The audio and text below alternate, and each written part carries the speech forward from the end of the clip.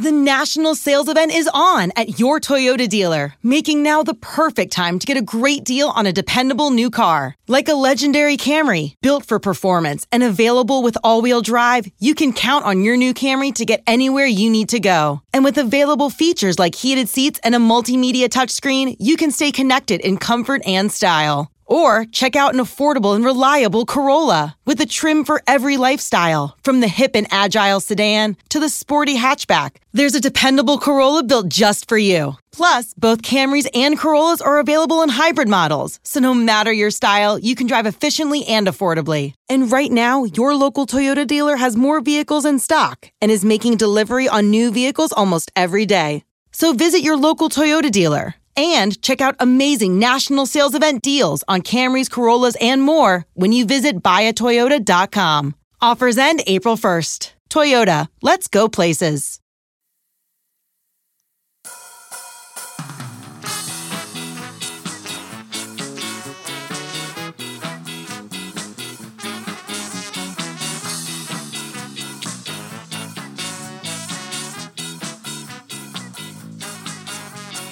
Sunday Gold, Zaria Masudi and Brett Nevitt.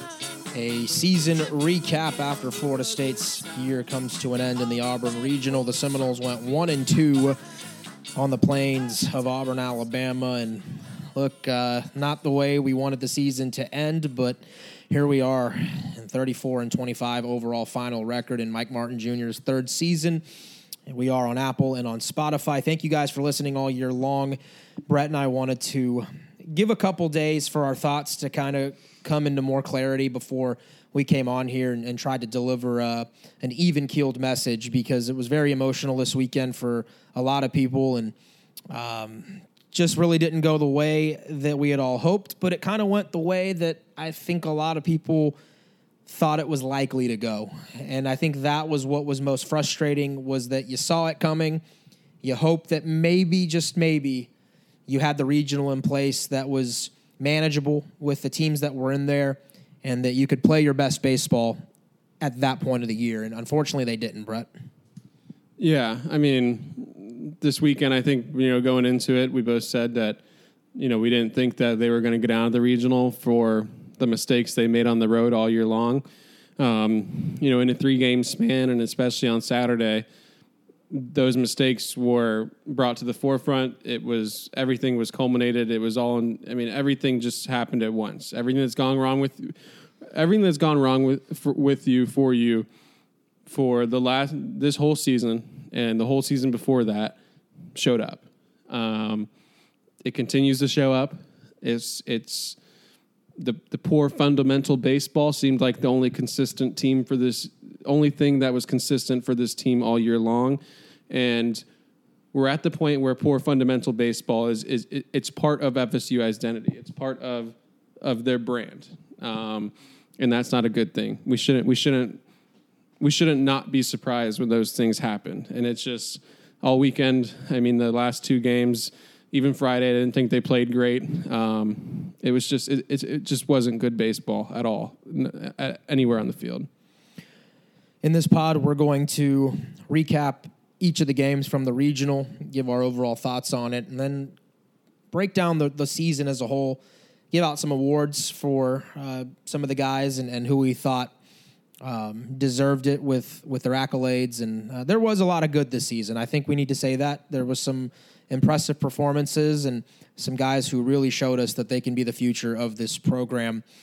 And then we'll also talk a little bit about the NCAA tournament with super regional picks, and we'll talk some general college baseball.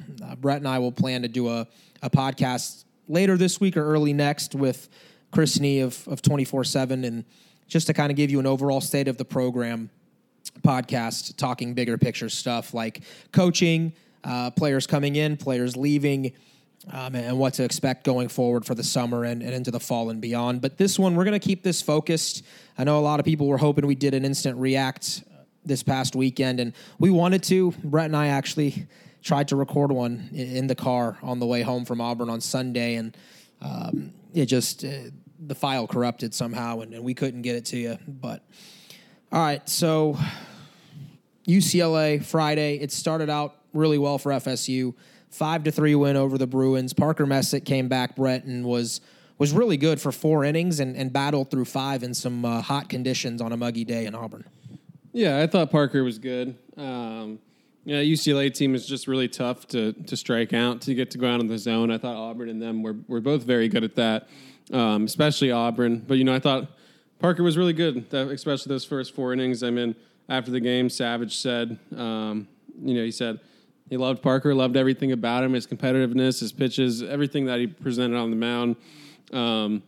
If it wasn't for that ground ball, that infield single, Parker probably has a bit better of an outing or a better stat line. Overall, he just gave you a chance to win, and that's what you want from your ace, especially at 11 a.m. in the morning. I thought he set the tone through the first 4 innings and scoring early, getting 1 run on the board for him, and then him posting 4 straight zeros. I thought that kind of gave them a boost that they needed to start the tournament off. Yeah, so 5 innings from Parker. John Savage, the head coach for UCLA, tried the old freeze play where he calls over the batter, and Parker was cruising through about 4 2/3. It was vintage Parker Messick, and they iced him. And then Parker comes back after that, gives up a home run, an infield single, as Brett mentioned, and then there was some wild pitches and a walk and a single and 85 pitches, and Mike Martin Jr. decided that would be all that Messick would have against UCLA, just 5 innings. But they were pretty good, and that's the final appearance of Parker Messick's career in Tallahassee. As a Seminole. I say in Tallahassee, I mean at Florida State. But that's a good way to go out. He was strong and was told he was gearing up to maybe pitch again on Monday night if Florida State got there. That's just the type of kid he is and how much he loves his teammates in Florida State. But Crowell comes in, gets the job done for FSU. Davis Hare shuts it down. But Brett offensively, 5 runs on 8 hits. It felt like even in the win, Florida State left a lot of runs out there because of base running mistakes. Yeah, base running mistakes and poor timely hitting left a lot of guys. I think there were 2 or 3 situations where you had a runner on third and less than 2 outs, or a runner on second and no outs, and you didn't score runs. You got a big swing from Alex in the 9th to get some insurance, but it felt like a game that could have been 8-2, 8-1. If it's not for some mistakes that FSU makes, it just felt like they kept a really half asleep UCLA team in the game. They were playing at 9 a.m. their time, and you literally extended the game with an air mail at third. I think you had 2 errors in the game. I think you got thrown out on the bases 3 times. You won that game. Obviously, good to get off to a great start, but I think after the game, I told Arya we're still making these same mistakes. It's still these same things just keep happening, and they're not going to just out of nowhere. They're not just going to stop tomorrow. Would you agree that UCLA was more bad than Florida State was good in Game 1? Yeah. Their first baseman straight up dropped the ball in the first inning. Yeah, FSU walked the bases loaded in the 6th. They get nothing out of it. I thought it was partly FSU's talent, just kind of some of their guys were just more talented than some of the UCLA's players, and ultimately that won out. I didn't think either team played great. I thought UCLA was pretty asleep, and I thought FSU just played poor fundamental baseball, and FSU's talent won that game 5-3 when you have Messick and Crowell and Hare on the mound. Yeah, and they did their job, and then you mentioned to me, too, I think it was the 3rd inning, you said this Rajic guy doesn't have it today. This isn't, we agreed that this wasn't his best, right? And whatever it was coming off the oblique injury, he only went 85 pitches as well. But it just felt like his stuff wasn't really fooling Florida State throughout. Well, I just felt like he was kind of afraid to go to his fastball for a while, especially against lefties. And it seemed more and more like FSU was getting closer and closer to figuring that out. I know he went on that long span of retiring a lot of guys, but then, in that span, 4th, 5th, it felt like they were starting to time him up, starting to get some good swings, and they just weren't resulting. And then finally you get some results off of him, and you score 4 runs off of him in 6 innings, I think. That's pretty good against Rajic. He's a good arm. He's a fiery competitor. 4 pitches, 3 pretty good pitches. So it was good to see them put together quality at bats. I think they only struck out 1 time against him. That was really, really good to see the way they fought against him. It just they just found their way. They grinded their way to some runs early on, and they had a lot more chances. I felt like, but they got it done at least. And other than Terrell's home run late there, most of the contributions were from guys that were younger, right, and are coming back next year. I loved seeing Ferrer get things started for FSU with the double, and then Tibbs brings him home in the first inning, kind of like a back-to-back freshmen who are saying, in my first regional appearance, right, postseason game, we're ready to play. And I loved seeing that. Carry on, huge triple to right field, and he continues to show you that he has the makings of a really talented shortstop for FSU in his career. But the younger guys, I thought in that one, Crowell coming in and kind of getting the job done too, that was nice to see in my opinion. Yeah, I mean, James and Jaime were good all weekend, I thought, especially Jaime with the bat. I mean, those guys just impact every game they play in. Jordan, the triple, that's just Jordan being Jordan taking what the pitcher gives you, slapping it the other way, and it gets down the line. Uses his speed to get to third. I think that was his first triple as a Seminole. Obviously in a huge moment too. And that brought that place to life, brought the FSU fans that were awesome that game to life, and awesome all weekend, but especially that game and the last UCLA game when they had a few things to cheer about, and it wasn't, Saturday's whatever that was. But, good to see that from those guys. And Wyatt just wasn't sharp, didn't really have his fastball, but had the slider and was able to get away with it, able to get away with the lack of command. But, still overall really, really good season for Wyatt. And he came through for you in most opportunities that you gave him.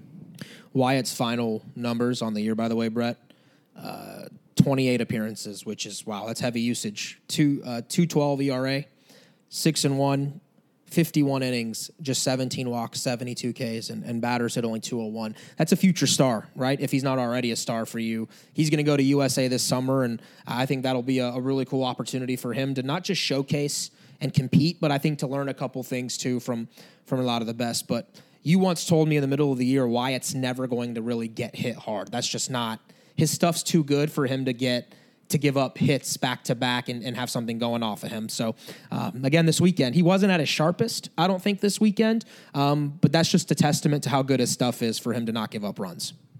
Yeah, 100%. I mean, Wyatt just – his stuff's just too good when it's in the zone for hitters really to do much with it. And, when you throw a fastball that hard from the slot that he comes from, pair it with the hard slider, I think if Wyatt wants to be a starter, just needs to build up some more durability and, kind of develop and polish that changeup, use it a little bit more, use it more for strikes when he needs it, and just have that third pitch at all times. But, no matter what, Wyatt's going to come back and, at worst he's going to be a dominant reliever, a back-end guy for you that can give you lots of innings, and you just know he's going to miss a lot of bats with the stuff that he has and the athleticism that he possesses on the mound.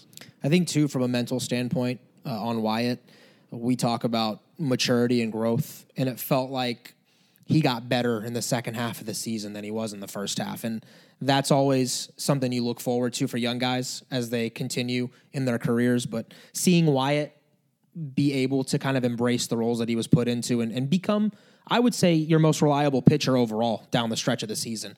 That's something that's positive going into 2023. All right, we're going to have to talk about it. I wish we could skip over it, but 21-7 against Auburn. And one, let's credit Auburn. I feel like we need to mention, I think Brett and I both kind of downplayed Auburn throughout last week, and we're like, oh, that's a 2 seed, and that's not a great team, and maybe so. Maybe they're going to go to Oregon State next weekend and just get beat down. But I was impressed by the Auburn Tigers, especially the lineup this weekend. I thought 1 through 9, they put a lot of at-bats together. I thought they had a nice mix of scrappers, guys who were fouling pitches off, and then Sonny DeShera is a superstar. That kid is a really, really good college baseball bat. And they fed off their crowd. I'll give their crowd credit, too. It was a good environment in Plainsman Park this weekend, and Auburn was the part. I'm going to give them the credit. They beat everybody up. There wasn't a single close game for them in each of their 3 wins. They swept everybody throughout the weekend, and I think they averaged something like 15 or 16 runs per game. in the regional. So kudos to them. They deserve a hat tip. They're moving on. That being said, and Brett, I'm going to toss it to you here to really dive into it. 21-7 is unacceptable with the roster that you have in place. Yeah. Historical loss. I think it was the second most runs that FSU's given up in program history. I believe it was like the second worst loss in postseason history. It was miserable. It was miserable for every FSU person there, the players in the dugouts, coaches, fans, us. I mean, I had to go on therapeutical walks. I was just so miserable. Aria and I vented to each other a good bit standing outside. It just wasn't fun. It was the worst day of this baseball season, the worst day I've seen this baseball program have since I've been here covering this team. And it was simply unacceptable. You can't do that the first week of the season in a midweek. You can't do that in, a winner's bracket game of a regional when you're trying to get yourself one step away from moving on to supers. To show up and lay that egg, all it comes down to at the end of the day is Auburn had good base running, really good fielding. They didn't walk people, and they were disciplined at the plate. FSU was horrible base running, walked 16 guys, bad defense, and didn't have good day. Didn't really do anything at the plate those first 6 innings. Bryce completely dropped the ball, I thought. He just didn't give you what you needed out of him. It seemed like he was struggling with his grip again, like he did at UNC. At the end of the day, there's not really an excuse for that. He just didn't have his breaking balls again, I didn't think. Auburn didn't chase anything. They eliminated everything but the fastball from all of FSU's pitchers.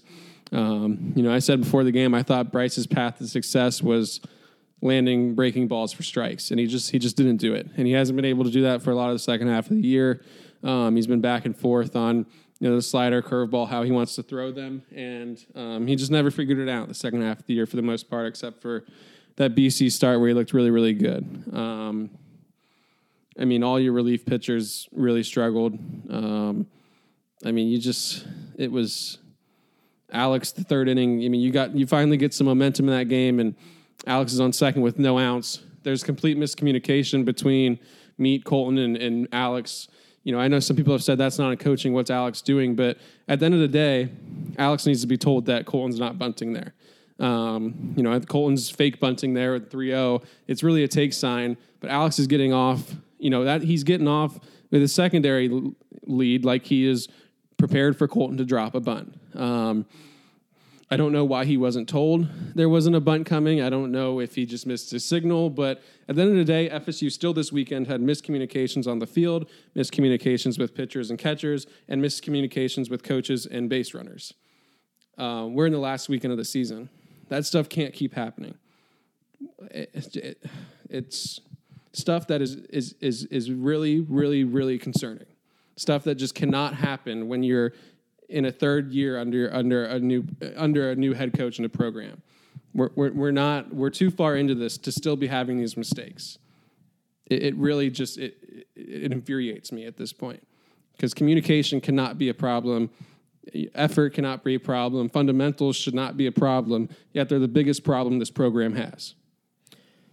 Yeah, that was part of the vent in the middle of the game from both of us. And fundamentals have nothing to do with talent. Correct. Nothing. And we talked to each other, didn't we? We said, you're not giving yourself a chance for a player being clutch, for a big-time performance, for a big-time play to be the difference, right? Like, you're not even putting yourself in a spot to be in the fight. You're just getting knocked out. It's like all right, let's put it this way. This might be a terrible analogy, but I'm going with it. You talk about boxing.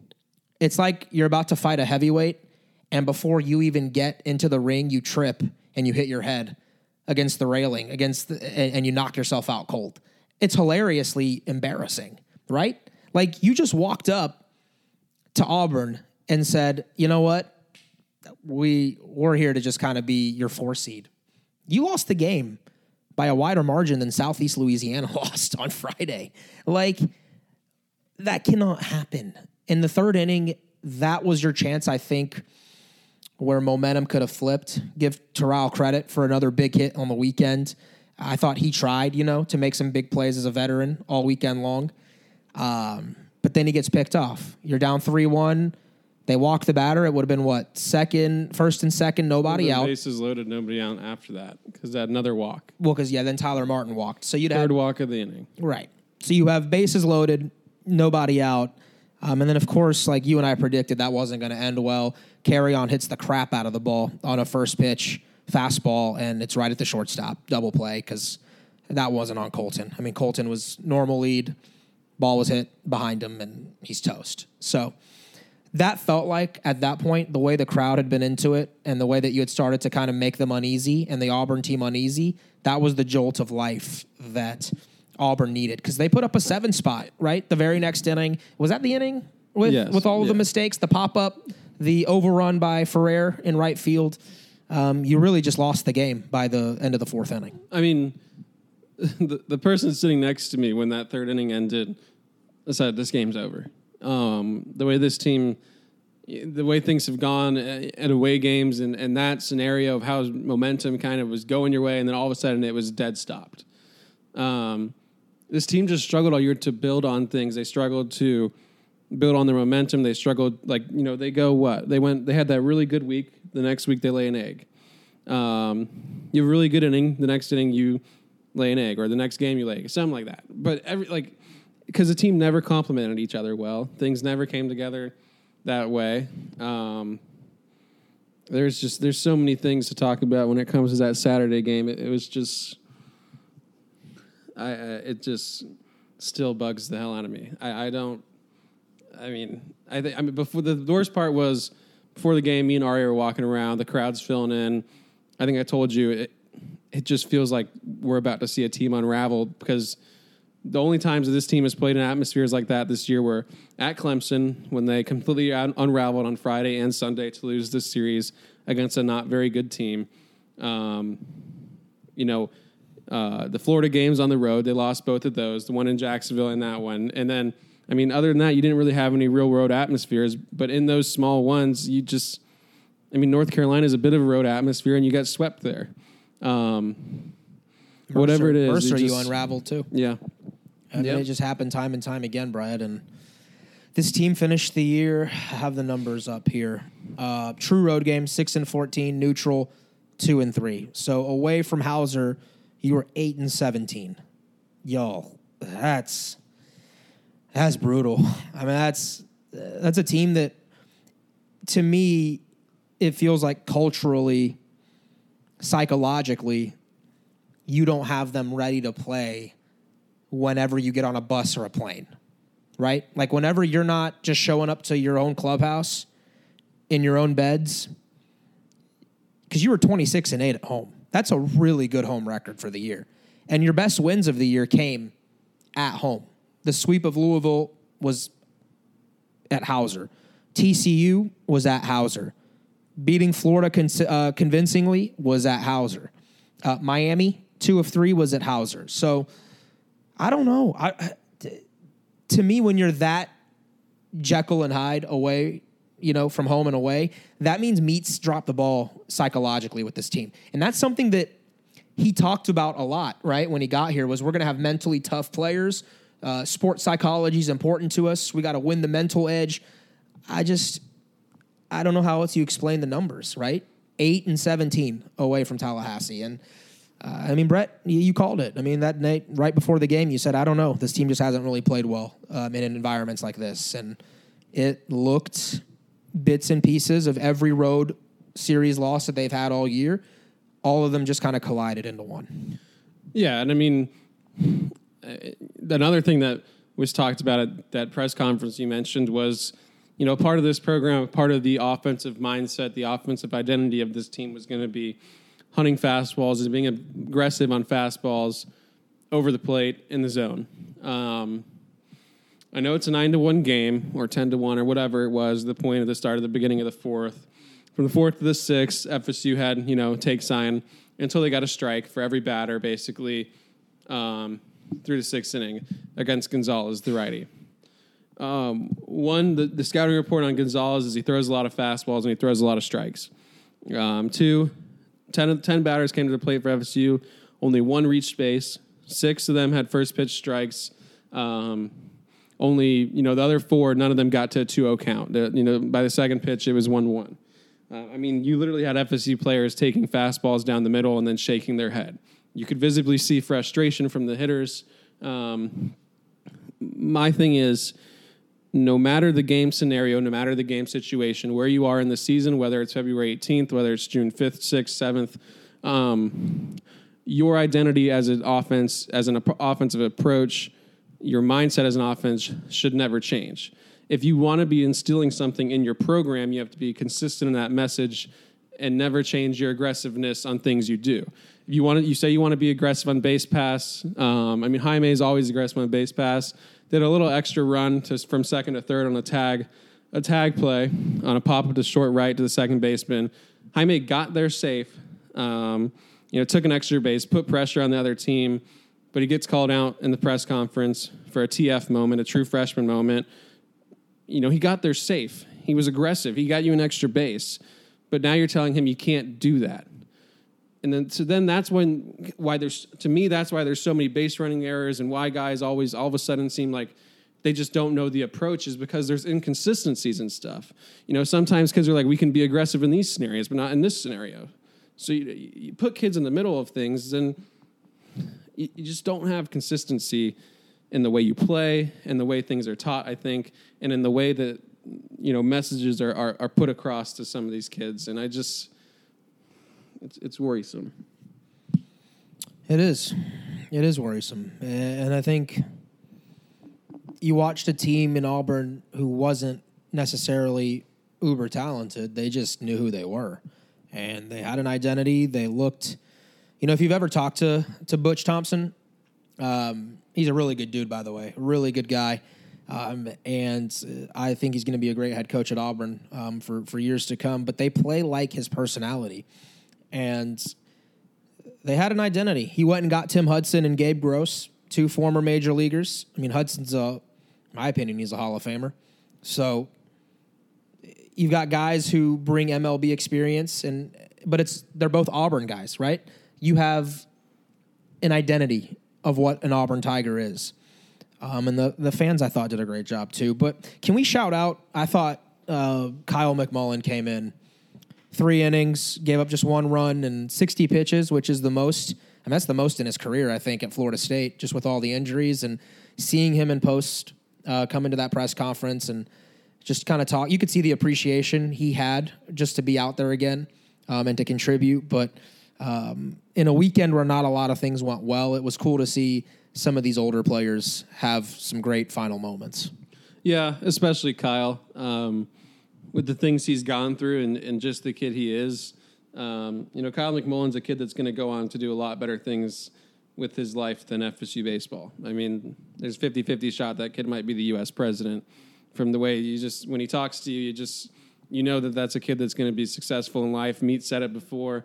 But just to see him go out there and throw 3 innings and, career high with that, career high strikeouts tied it, and threw as many pitches as he did and get FSU through those 3 innings and, not have to burn the arms even more than they did. And, some of those kids just had to be out there and kind of just take a beating, which was tough to watch. But, Kyle limited that to a certain degree. And, it was just really cool to see him get that moment and see him, be able to live out, his FSU dream one more time. Because that kid, I think more than anyone, bleeds garnet and gold.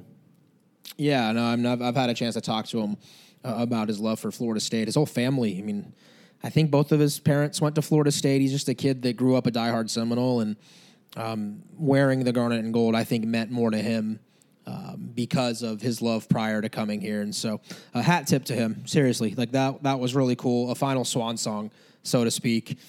Speaking of from vets, let's go to some of the rookies. And you and I were just scratching our heads at points. You looked at me at one point after Sebastian Jimenez hit a home run, and you said, I've been telling you this about Baz for 2 years, that he can do this. Why is that his 8th at-bat of the season? And he hits one, I don't know, Brett, that ball was hit to Birmingham, Alabama. He hit the daylights out of it. Yeah, I thought that ball was the farthest ball hit all weekend. It was I mean, maybe besides Jaime on Sunday, which was, I mean, good Lord. But, Trayton's home run was murdered. I mean, all three of those they were all massively crushed. But I mean, Baz is for me is the future behind the plate. I mean, he's been the future behind the plate for me since he came here freshman year, but he had that injury and wasn't able to, really catch for the first half of the year this year because his arm was still working back. But he still could have DH'd. He still could have played first. I mean, you had guys struggling from times at first and at DH. I mean, that's his 8th at-bat of his career when he hits that absolute nuke. And, I mean, the only at-bats he's had is in these blowout situations. I mean, he hadn't really had a meaningful at-bat all year. Never did. Hasn't really had one in his career yet. He was a kid that was one of their best hitters at the end of the preseason. I was there. I saw it. Cade Bush was a kid that was one of their best hitters at the end of the preseason and was a kid that pinch hit for you in your first close game of this year on the road in the 9th inning with 2 outs. And he was in the portal by the last weekend of the year because he's not getting opportunities. And I mean, Trayton, his ACC numbers and everything were great. His numbers against good competition were really good. But he just didn't get him any opportunities down the last part of the season for one reason or another. I mean, Logan for the last second half of the year kind of showed you over and over again that he was pretty much a shell of himself at this point. And I know he's a veteran, but at what point are you going to say, you could get more from a kid that could potentially be here the next few years rather than all these redshirt seniors playing every day that aren't going to be here next year? And, some of those kids do need to play for you in the postseason, but they don't need to play every single game, every day, your whole year there's ways to find these kids opportunities. It's not impossible. Other schools do it. Trayton finished the year 278, Brett. I mean, that's in all competition. That's pretty good. We'd been wondering where he'd been. I mean, he's the prototype for what Mike Martin Jr. had said he wanted at Florida State. Guys who can hit for power, who run the bases with athleticism, are versatile, right? Like Trayton can play 3 positions in the infield. I mean, I think Trayton can play all 4 positions in the infield, to be honest. And he could probably play some outfield too, and he has. So, I don't know. He's the prototype, right, of what you want. In ACC play, Trayton Rank was 14 of 35. That's a 400 average, but he only got 9 starts in 30 ACC games. Yeah. I don't know. That's one of those where you just kind of go, what's going on behind the scenes there? Because the numbers tell you he should play. And I know it felt like every time Trayton got an opportunity, Brett, it felt like you could see how much it meant to him to try and prove that he belonged and deserved to be an everyday guy. So maybe next year. I don't know. That's a guy that I think the future of this program needs. I mean, Baz Jimenez had 2 ABs in conference play, and one of them was in the last game of conference play when you were down 11-0. Right. Come on. All right. I don't know the Auburn game. What else do you want to break down? Because drop pop-ups, guys are getting thrown out on the base paths. I mean, the defense was atrocious the entire game. Yeah, Jaime, we love Jaime, right? Like you and I are big Jaime Ferrer fans. He wilted in the moment there with the game unraveling and the ball getting underneath his glove. Was the pop-up his fault too? I thought that was his ball. Brett was all the way on the right side of shortstop. Shift, right? In the right-handed shift, yeah. Had to run a long way and kind of had to go at it at a weird angle, kind of over his shoulder. That ball was in the air for a long time. It just felt like all night Jaime was struggling with something, whether it was the lights, the way the ball looked in that daytime. It just looked like he couldn't find the ball well for most of the night. That ground ball, that's just a mental lapse. But, there were a few bad reads, some balls that got over his head. It just looked to me like he wasn't getting a great read on where the ball was off the bat. Right. And then you mentioned Hubbard a little bit. I was really disappointed in that outing by Bryce. It felt like he wasn't getting the calls that he wanted. Maybe he felt like he deserved from the strike zone is notoriously, they shrink in the postseason. They have for many years now. I think Bryce let that and the environment kind of get to him. And like you said, he really could only throw fastball. At one point, there was only one pitch he could throw for a strike, and that was fastball down the middle. And when Auburn figured that out, they were able to have some success. I just felt like Bryce, all this season, just let things that are uncontrollable get to him. Whether that was grip, the baseballs, the mounds, the umpires. It just felt like a lot of the year in the situations where he would kind of unravel with his command or start getting hit hard was when, he was just either upset with the mound or the umpire or something. It was a really just weird season for Bryce when, all the delays he had in the middle of the year and that stuff and getting starts pushed back and this and that and just a lot of weird starts. I mean, it's really tough to wrap my mind around. I mean, Bryce was so good the second half of the season last year. Bryce was so good in the summer.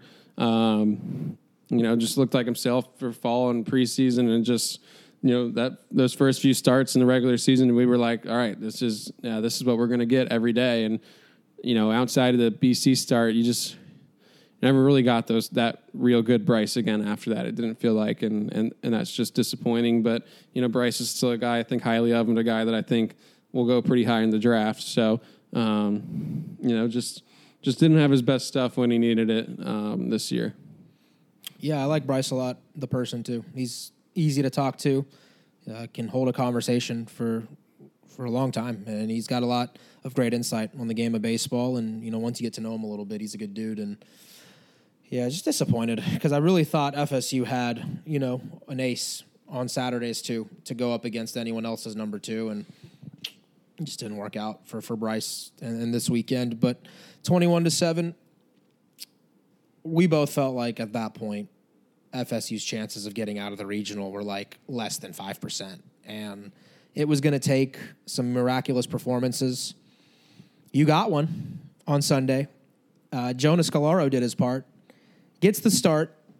Brett, finally, after how many weeks have you and I been on here saying Scalaro as an opener, as a guy who can go 4 innings, it could be beneficial to your team? They went with him. I'm sure it was because of the experience and allowing Jonah to kind of be able to handle that moment. And, oh, my gosh, did he. 6 1/3, 1 earned run, 9 strikeouts. And he went 91 pitches, which is almost about 30 more than his previous career high. So major hat tip to that kid. That kid's a gamer, and I have a lot of respect for Jonah Scalaro, especially in that performance. Yeah, I mean, that's one hell of a way to go out, especially for a kid that's gotten a lot of unnecessary heat and has been thrown in a lot of really bad positions his whole career at FSU for 5 years. And that kid's been in more tough situations in the last 5 years at Florida State than any other player in the country, I think. I mean, all the games he's come into and everything. I mean, that was his 120th appearance at a Florida State and his first career weekend start. And he threw. I mean, as good as you could ask for, and gave you everything and more. He was awesome. He got better and better as it went on. He was cruising. He was striking. I mean, I think he struck out 5 straight dudes at one point. Like you said, he's just a gamer, and he was really fun to watch. I know we don't really think he was used in the smartest way all year, but for him to just get that moment in his last time wearing that uniform, that's pretty cool, and couldn't have scripted a better way for him to go out except for picking up a W there. But for that individual performance, that was really awesome. I found myself wondering about the 5th or 6th inning there. When you were searching for answers all season for a number 3, after Ross, really couldn't consistently give you something, when Carson couldn't give you a consistent answer, did it really take the final performance of Jonah's career for it to be obvious that he should have got at least a look? You and I both, I think, chatted about he reminds us the most of what Connor O'Grady kind of gave you on Sundays in his career. I know we love Whitaker and his stuff profiles more like Grady, but I'm talking the veteran experience of a guy who knows that it's not always going to be the stuff that beats you, but it's going to be being in the zone, aggressively attacking, and being able to pile up innings on Sunday afternoons. Yeah, I mean, Whitaker and Jonah were the two guys for me, after the midway point of the season when, Dunn and Carson kind of showed you that they weren't made to do it for the whole year. I always thought Whitaker or Scalaro should be that guy. Jonah this year, really made himself into that by adding that changeup, adding the new changeup that he throws, and just made him so much better against righties. And he was able to work against anyone and throw any pitch at any time to get dudes down. The slider was really, really good against UCLA. Had a ton of bite on it. Threw the changeup a lot too. Dropped in a few curveballs. He was just in command of everything. He was in command of the game and set the tone the way you needed to, and the bats just couldn't pick him up. No, they couldn't. Only 7 hits on the day. Was it 1 extra base hit? Am I right? Ferrer's home run was it? Yeah. And you never really threatened UCLA. The Kelly Austin kid who threw felt like 80% changeups. Oh, it was weird to watch. And the bats were swinging at balls in the dirt. It felt like they were pressing. I think a lot of them started to feel the pressure of being 1 game away from their seasons, and for some of them, their careers ending. And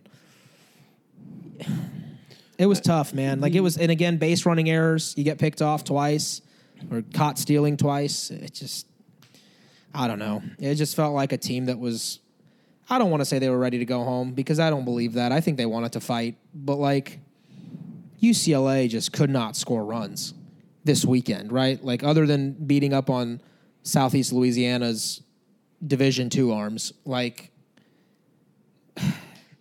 run in support of, your pitching staff was good. You gave up 2 solo bombs and you lost 2-1. I don't know. I don't have words for it. It was just, the bingo card we joke about, check off this, you can put this, cold offense. There you go. That was your final game of the year. And you made 2 more outs on the base paths too, and in both scenarios, I didn't think it was awful decisions by either player. Tyler's got to see a dirt ball farther away and then go, but Tyler's just usually so instinctive on the base pass that he trusts himself, and sometimes that can run you into the outs. The one with Trayton, that's just a first move go, not really a base running mistake. Just they timed up their move better than you did, but FSU's offensive approach, I guess, the way they handled Kelly Austin was, I thought, the worst FSU's offense looked all year. They were just flailing at everything. They were on their front foot on everything. I don't know if they were pressing. I don't know if they just. It wasn't pretty. It felt like they swung at 50% of balls that were out of the zone. It felt like they swung at, I don't know, it felt like every strikeout was on a breaking ball or a changeup in the dirt, and it felt like he was just doing the same things over and over again. And, I was sitting and saying to Aria, he's going first pitch fastball, and then after that, he just goes off speed, basically, against your primary guys. And it's just, at what point do you make an adjustment? And that adjustment, it never came outside of Jaime crushing a hanging breaker. And a couple good pieces after that both went for outs. But, those first 5 innings, you had some guys on base, but, the approach, the plate discipline, everything about it was horrible. It was the worst approach I saw FSU take all year against an individual arm. It looked like 2 really tired teams going at it. Exhausted, and UCLA ended up anyway getting smacked by Auburn in the final game, which, by the way, had a weather delay that they had to postpone into Monday to finish that. I would have been miserable watching that. I think a lot of parents and fans made the trip. Imagine going back to your you're back to your hotel. The 7th inning, you're down 9-0 in the last game of your season, and you have to wait. What? It was 16 hours, I think, until they resumed in the top of the 7th. Hell was Plainsman Park, Brett. It was. Yeah. That was the 27 innings that we had to watch 3 times. Anyway, credit to Jaime for the home run. That ball was smoked. I thought Brett Roberts homered to end the game, right? You get the leadoff single from Tibbs. It was really clutch. And then nice job. I know we say bad base running. Can we give credit where it's due? Isaiah Perry able to tag from first to second, and you had a runner on second base, the tying run, 1 out. Did Reese strike out on 3 pitches? I think 4. 4? Or maybe 3. And then the Treadwell kid's slider to breaking ball to Trayton Rank was disgusting to end the game. Yeah, I mean, as soon as it left his hand, it was season over. That was beautiful. I mean, what a perfect pitch. That was knee buckling at its finest. But he got 3. Roberts got on a 3-1 count and hit the ball. I think dead center is 385. Yeah. He hit at 381. It just felt like all the balls to left center and to right center. It felt like they died all weekend long. It felt like every ball that got out of there was pull side for the most part. I was ready to punch you in the shoulder if Roberts had hit that out. I was like, oh my gosh. Trust me, I wanted it. I wanted it. It's just how the season's gone, you know. When you're not a team that earns luck, it's not going to find you. So, you know, there's those seasons where those teams that you're just kind of like everything goes your way, and even when you're not at your best, a moment just kind of finds you.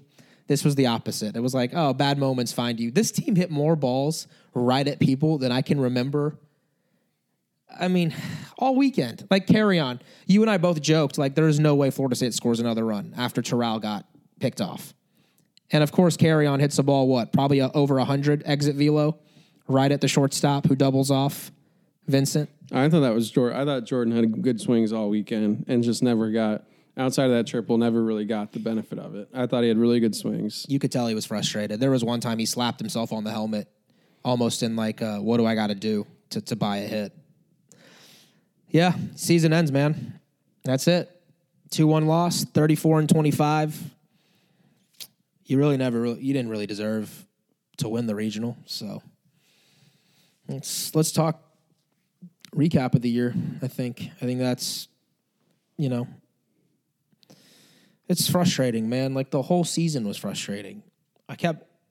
We kept as fan base waiting for that one weekend where you're like, all right, this team figured it out.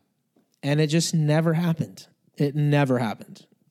So I'll ask you, we'll do a series of accolades, I guess, if you want to call them. I'm struggling to find the word that they use. What do you use? What's the word when you're your senior year of high school and you're leaving? And it's most likely to do this, most likely to do that. What are those called? Are you superlatives? Thank God. You're smarter than I am. Wow, I knew the word and you did it? I mean, that is shocking. I should quit broadcasting. This is sad. Listen, man, we got to laugh or we're going to cry. MVP of this team. Well, first off, I'm just going to do, once I pick someone for something, I'm not picking them again because some of them are a little similar. Okay. But I think MVP of this team has to be Jaime. I mean, okay. I just felt like he was the one guy for you outside maybe a 2-week stretch that was he was just there. He was present. I think he was the only guy that started every game this year. He was durable, and he just made an impact on every game he played. I know he struggled the last weekend against Auburn, but he got a lot better defensively this year, I felt like. Made some big plays in the outfield, did some things on the bases, hit for some power, hit for average. He's a cornerstone piece for you. You really got to build off of him, I think. Be here for 3 years, 2 more years after this one. He was as good as a freshman gets.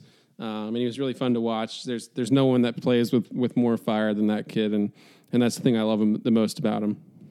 I like your pick. Just for the sake of picking someone else, I'll say the team's MVP was Parker Messick. I know towards the last month he didn't have it, but 80% of the season, that kid was. You knew what you were getting from Parker every single night. There was never a question. The kid was going to pour his heart out. He was going to leave everything he had out there. If his stuff wasn't working, he was going to beat you with competitiveness. And you were like, this guy's going at least 6. That, to me, is the MVP of the year because I think without Parker Messick, your team, I mean, gosh, yeah, I can't even imagine what your season looks like without Messick rolling on Friday nights. So Parker's mine. Jaime's yours. Best hitter. I think that's pretty easy for both of us. Yeah, I mean, you go with Jaime. I'll do someone else. You will? All right, cool. I'll go with Jaime. Because I'm doing one person for each one. All right. So, yeah, I mean, Tibbs, I feel like you got to go with the two freshmen for those two things. I felt, you could go with B-Rob too, but I think overall, Tibbs with the power. You know what? Actually, I'm going B-Rob, actually. I'm going Roberts because at the end of the day, you knew you were going to get a really good outbound out of him. I know a lot of people say that he's not a good base runner. In my opinion, he's a good base runner. First 5 games of the season doesn't determine if you're a good base runner or not. After that, I thought he did a really good job on the bases for the most part. Out of a play on an infield fly that was messed up at UNC. He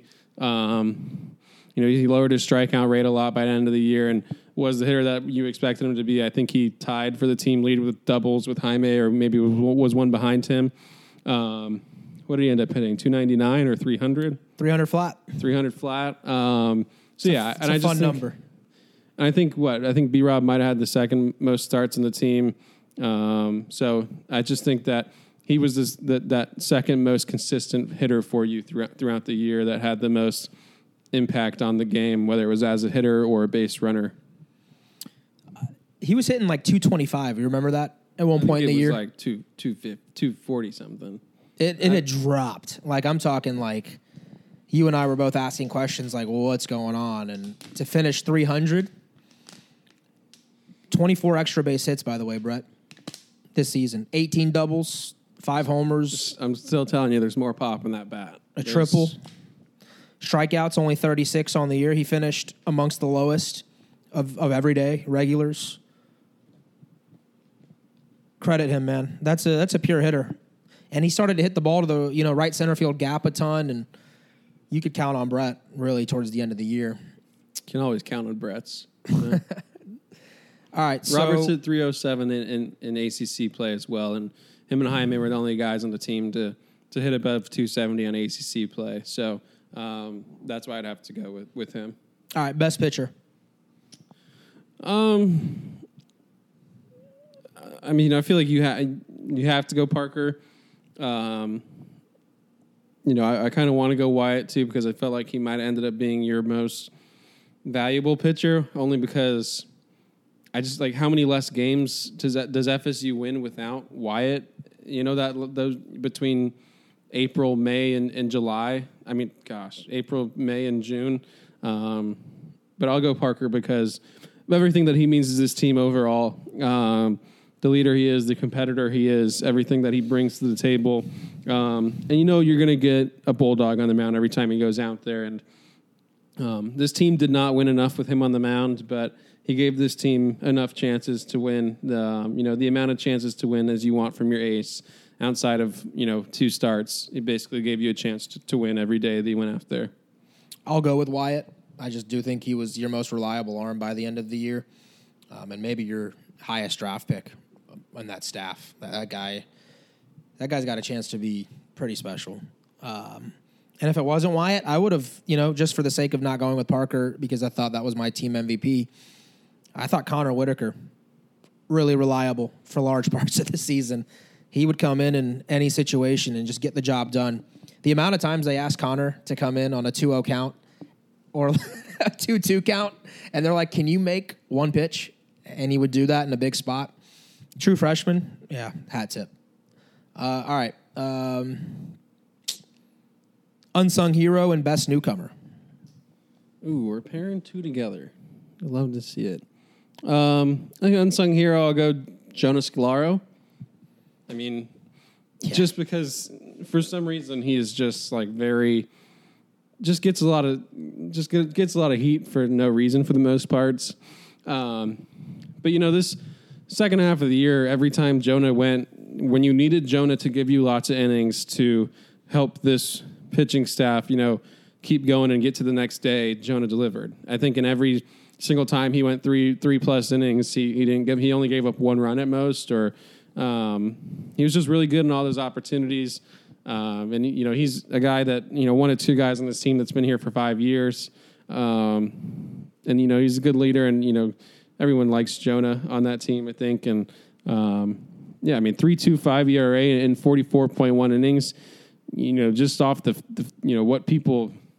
what the fan base says about Jonah. Sometimes you would have never thought that his numbers were that good this year, but they were, and he gave you everything and more you could ask for this year, I think. After adding that changeup that I mentioned earlier, what was the other one? Newcomer. It can be a transfer or a freshman. Yeah, I'll go Tibbs. He hit 300 as a freshman, and I thought Tibbs would be an impact player this year, but I thought he'd probably hit some. I didn't think he'd hit 300. I thought he would hit for power for sure, a lot of power. But he did both. 13 doubles, 10 homers, 553 slug. I think that was tops on the team by the end of the year. That's a really, really good lefty bat, and a guy that's going to have an impact. A power impact. Every time he steps in the box, he presents a threat just because of the natural pop that's in his bat. He's just a kid that's only going to get better, I think. And as his approach refines itself a little bit, I think the Ks will go down and the power will go up. So excited to see where he goes from here. I will go unsung hero, Jordan Carrion. I thought remember that stretch where he was hitting like 450 for about 3 weeks there? Mm-hmm. You guys won a lot of ball games. Florida State won a lot of ball games because of him. And I really did think coming in and kind of solidifying your shortstop position, a position that's made you kind of hold your breath at times. And I know he had his fair share of errors, but he saved you a lot of runs and kept a lot of guys off the base paths with the way that he played the game. And, talking to everybody by the end of the year, fans, media members, they were all Jordan Carrion fans. And his family loves Florida State. I think they were like honorary animals by the end of the year. Like his dad and his brother, his mom, like they were in love with Florida State by the end of the year, and they really embraced what it meant to be a Seminole. And Carrion, I know his average dropped to about 280, but I feel like with some better luck, he was a 300 hitter for FSU. And second half of the year too, Brett, he was insane. Like he was so good. Led the team in steals with 11. Big fan of Jordan Carrion, and I hope he comes back. I'm expecting him to come back, and let's hope that the draft doesn't find a way to take him. In terms of best newcomer, since you went with Tibbs, that was going to be mine, and Jaime is the obvious one because he's a freshman, but we've already said his name. I will go with my favorite newcomer was probably Brett Roberts. And I know you mentioned him for one of yours, but it truly was cool to see when he turned it on and he flipped that switch. Brett, you saw him in the Cape Cod League, and you would call me and be like, this kid's going to hit. And I didn't believe you for a while because I hadn't seen it, but then I finally saw what you had seen.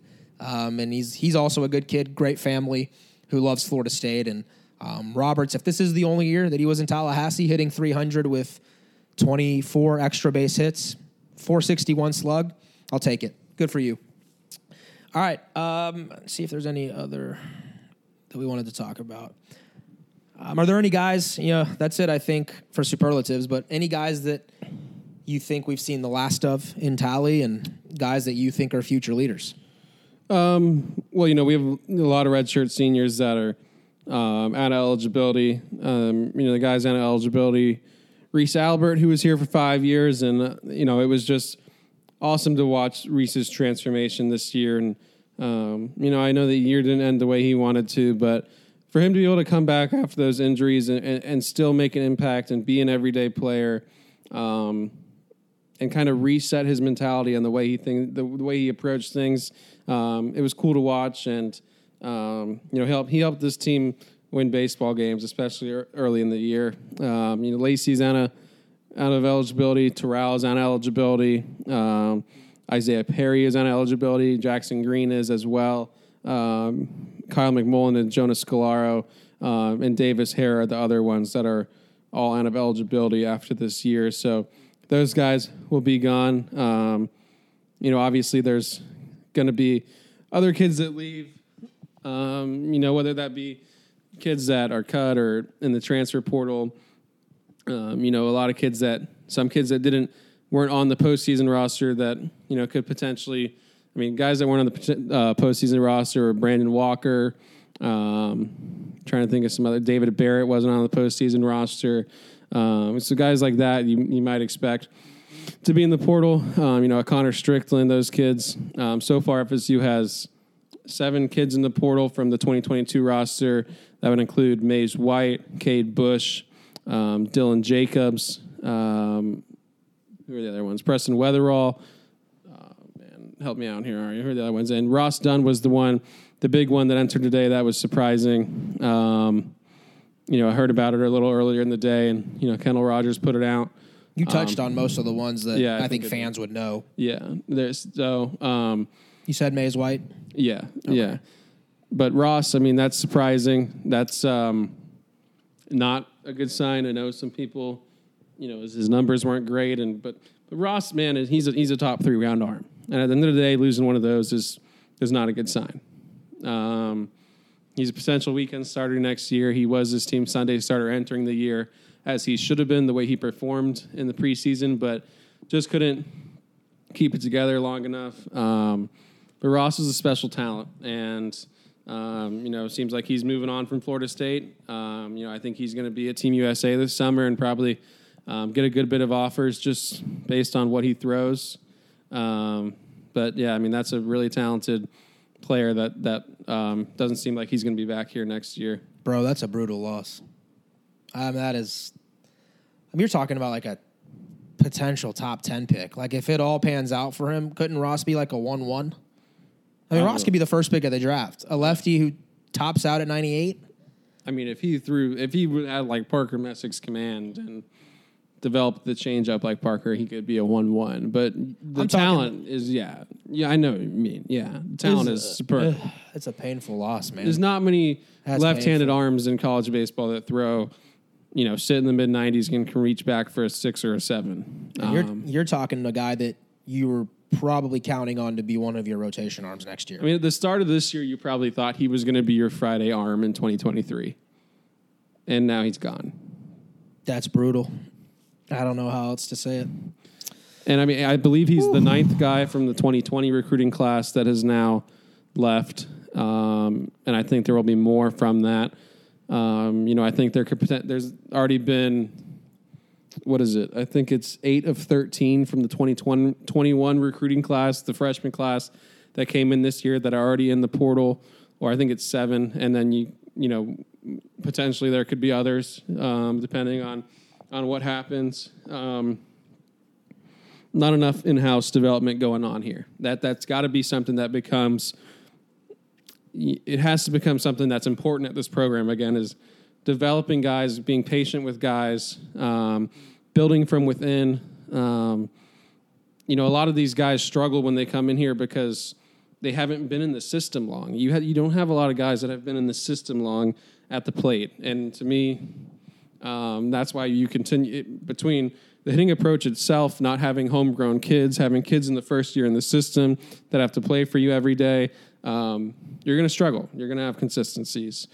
And if that continues to be the case, if kids continue to leave, if if every second year with the class, you get to the second year with the class and there's like 4 or 5 kids left, which seems to be the trend every year the last few years. That's not how do you build a program doing that? I don't know. I don't either. That's that Ross Dunn news is tough. And it's tough to swallow. It's not the end either, I don't think. Man. All right, let's talk about some tournament big picture stuff from the weekend. You wouldn't have known it if you were only paying attention to the Auburn regional, but every other regional was fantastic. There were 9 of them of the 16 went to a Game 7 winner-take-all. You had Arkansas, Oklahoma State was phenomenal. LSU, Southern Miss was phenomenal. Vandy and Oregon State was fun to watch. Seeing Ole Miss, a team that was maybe the last team in, go down to Coral Gables and win that regional and scored 22 runs in its final I was game. say pretty emphatically. Emphatically. I know I'm missing some right now, so help me out. Other ones that pop. Oh, how do I forget this? Boomer Sooner. Way to go, Oklahoma. Knocking off the Gators. They were down 3-1 in the 7th. Peyton Graham 2-run bomb, and then they win 5-3 to end Sully's year again. There were some really good ones this weekend. This was as good of a stage for college baseball as we've had in a long time. Yeah, I'll mention a couple others. Oregon State, Vandy was awesome at the end. Stanford, Texas State was awesome at the end. The games that Notre Dame played against Texas Tech were awesome. Monday, I watched baseball all day. After Sunday, I said, I'm probably not going to watch the rest of the postseason. I turned on one game on Monday, and I was hooked for the rest of the day. I mean, there were so many good games, so many good atmospheres. I watched an Eastern Carolina pitcher, lose his absolute brain at one point, just go absolutely nuts. I don't think there's a more undervalued product than college baseball. I mean, there's nothing to me. There's not many sports in postseason play it's as much fun to watch as college baseball, and the players that are there, especially at some certain schools, that just play with insane, the competitiveness, the fiery players that this sport have are amazing. But one other thing I'll mention is, man, there were some umpires that ruined some games. I mean, Michigan got completely screwed. I mean, I was watching that game live, and I was like, you've got to be kidding me. I was like, this is terrible. They umpires literally just handed Louisville. I mean, they didn't hit the home runs for them, but the inning's over if they I don't know what they looked at in replay. I mean, the bunt play in Maryland, I know the rule is there, but there was no kid was way in the of base making path. that play. Yeah. How about North Carolina's coach Scott Forbes getting tossed? How about the umpire pushing a kid out of the box after 1 second on a grand slam in a Game 7 of a regional final? Go get a life. All these umpires need to go get a life. The number one thing I've learned about college baseball in the years I've been covering here is that the umps are there's not a game where you go, this is a good umpire. Nope. They're terrible. They're so bad. I couldn't believe Scott Forbes got suspended for 2 games in the middle of postseason. I mean, he got suspended for just asking them. Yeah. Why? You go back and watch the video. He's just standing there and asking them for reasoning, and they won't give it to him. The umpire actually initiated contact with Scott Forbes. And they did you notice that? Yeah. When we played at North Carolina, they messed up an infield fly thing there too. Yeah. And then they messed it up there in their regional. Yeah. How do you get an infield fly call wrong? Right. The ball goes in the air with runner on first. It's hello? Shout out A&M TCU. That was fun. Yeah. Oh my gosh, that was fun. There were some all over the place. There were really good ones. I want to talk about some super regional matchups because if you thought last weekend was fun, it's going down this weekend. We can make our picks too if you'd like. I'm down. You down? Yeah. All right, we'll start with, I'm just going to go down D1 baseball's schedule. Texas at East Carolina. Is this the year ECU and Cliff Godwin make it to Omaha? They've never done it. Just give me ECU because they're hosting, and that place is a jungle. I'm going Texas. I'm a believer in Ivan Melendez. 30 tanks is... 30 tanks, that's... all I know is we're going to have to tune into that one, you and I, when we get together on Friday. Oklahoma at Virginia Tech. How about Blacksburg? This might be the toughest one, in my opinion. I mean, Oklahoma's as hot as anyone, but I really like the Hokies. I mean, they just mash. I think at their home park especially. I think they're just going to mash their way. Yeah, I've got VT. To a region, Omaha. I've got VT as well. I think it goes 3, though. I do believe OU gets at least 1, and I think that might be one of the better matchups. That's going to be a wild atmosphere. Yeah, if you go by D1 Baseball's top 25, that's a top 10 4 versus 9 matchup. All right. Notre Dame. Link Jarrett at Tennessee. Can the Fighting Irish knock off the Vols in Knoxville? And Tennessee's going to out-talent Notre Dame in every way. but I'm taking the Irish. I love it. I'm taking the Irish just because. ACC. Just because I ACC. Notre Dame is a team that just it doesn't make mistakes, and I feel like Tennessee is the type of team where like they're so confident almost to the point where it's like you just I don't know. It just feels like Arkansas last year a little bit, where it was like they're due for a bad weekend at some point. So is Tennessee, when they're up 20-0 in game one, are we both going to look at each other like, damn? I mean, if Notre Dame starts Bertrand, I mean, I wouldn't start Bertrand game one. That's the twist that I would have in there. I'm serious. Tennessee's going to run a good arm at you at all 3 games. So my thing is, though, you have to win the first game if you're Notre Dame, I feel like. But if you win that second game, all the momentum's yours going into game 3. I don't know. Maybe I'm overthinking it. Yeah, I got Notre Dame as well. That should be a lot of fun. Tennessee did have to come back twice this past weekend, by the way. They were down 4-0 to Campbell. I think Yellow Jackets ever going to go back to the Super Regional, by the way? No, they can't pitch. Like, they haven't been able to pitch for 10 years. Georgia Tech almost had them too, right? They were up 5. Well, they were up 4-3 in the 9th, and okay. game 6, and then blew it. All right, let's go to College Station. Louisville at Texas A&M. This one's even, in my opinion. Give me A&M just because I don't believe in Louisville. I don't believe in Louisville's pitching. I just don't know. To me, they just don't have a guy to go to that's nails as a starter. Yeah, Poland's just solid. He's pretty good. Yeah. And Prosecki's a good closer, but it's more so getting to Prosecki that worries me about Louisville. Well, I think Louisville was also like Florida State in a lot of ways. At home, they were phenomenal, and they struggled away from Jim Patterson Stadium. So I'll also take Texas A&M, but that goes 3, in my opinion. Let's see. I think we'll move on to the second slate of games. They go Friday through Sunday or Saturday through Monday. All right.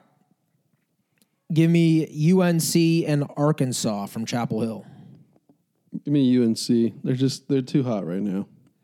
UNC at home this season, by the way, I think is like 30-5 or something like that.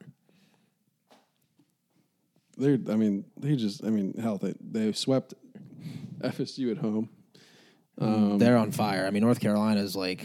I like Forbes a lot, too, and that's why I hated seeing him get suspended those 2 games. Gotcha. But, I mean, Honeycutt in center. Arkansas has some like weird voodoo magic, man. Where Arkansas is like actually going to do something when they're not expected to now? It's just so when weird. They're expected to do things, they don't do anything? I don't know. I think they just played in a hostile environment, too, that they're not going to be intimidated. I don't think I don't believe in North Carolina's pitching at all.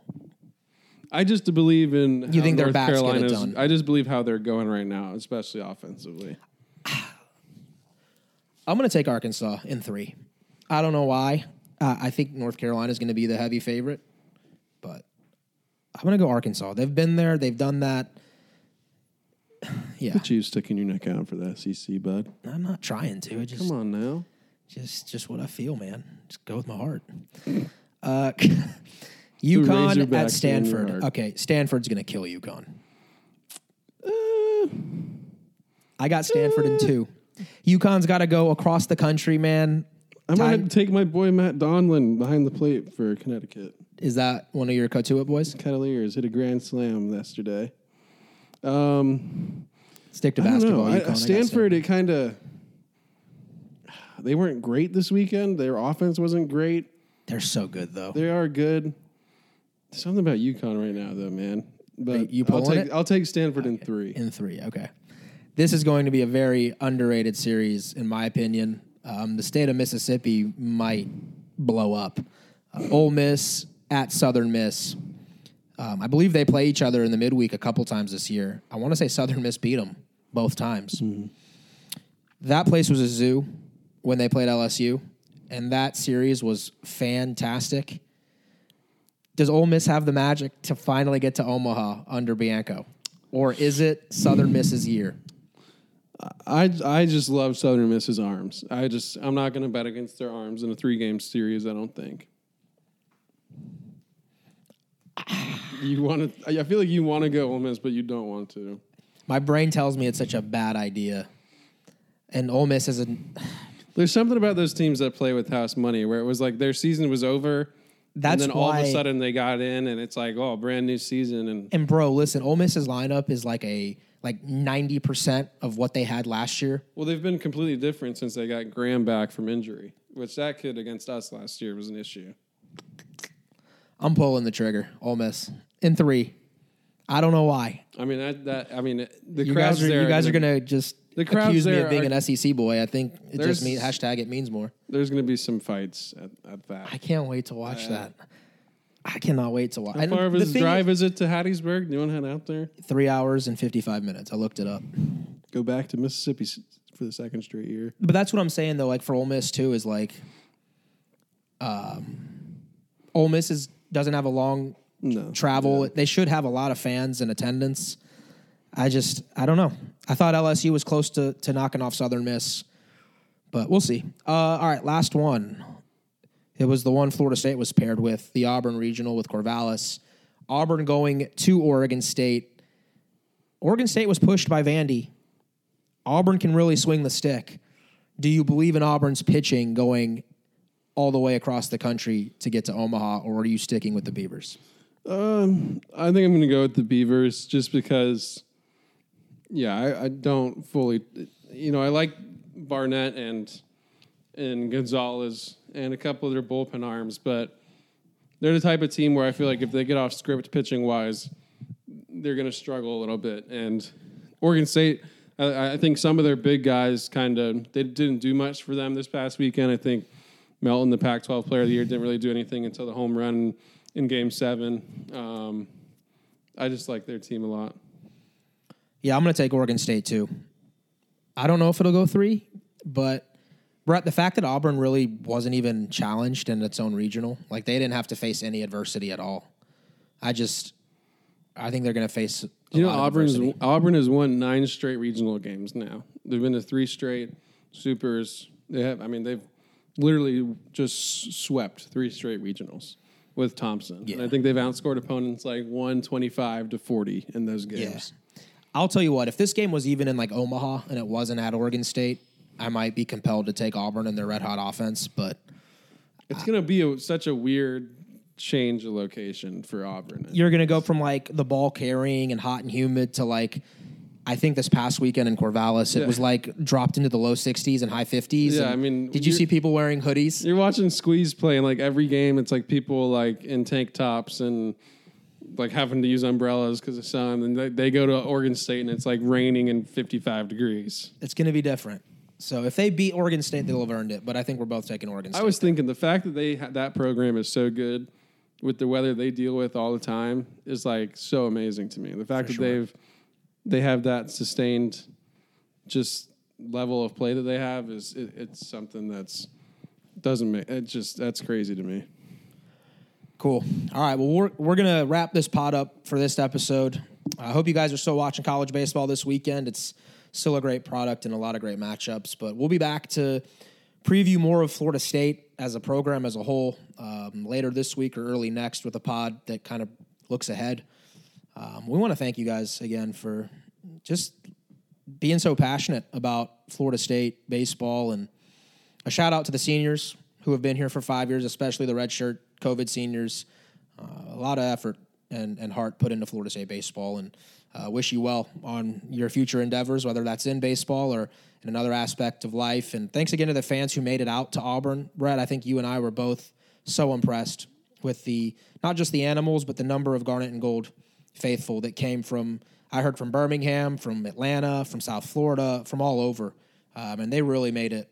They showed the love, and I think the players felt that too. So great job by you guys. Thanks again for listening. We're on Spotify. We're on Apple. If you could, do us a favor here and give us 5 stars on the Apple Pods app, and just let your friends know about Sunday Golds. Brett and I love Florida State baseball, and I hope that you guys can hear in our voices just how much we care about this program and the future of it, or we wouldn't do this podcast. So until we talk to you later on this week or in the near future, for Brett Nevitt, I'm Mario Masudi, and this was Sunday Golds.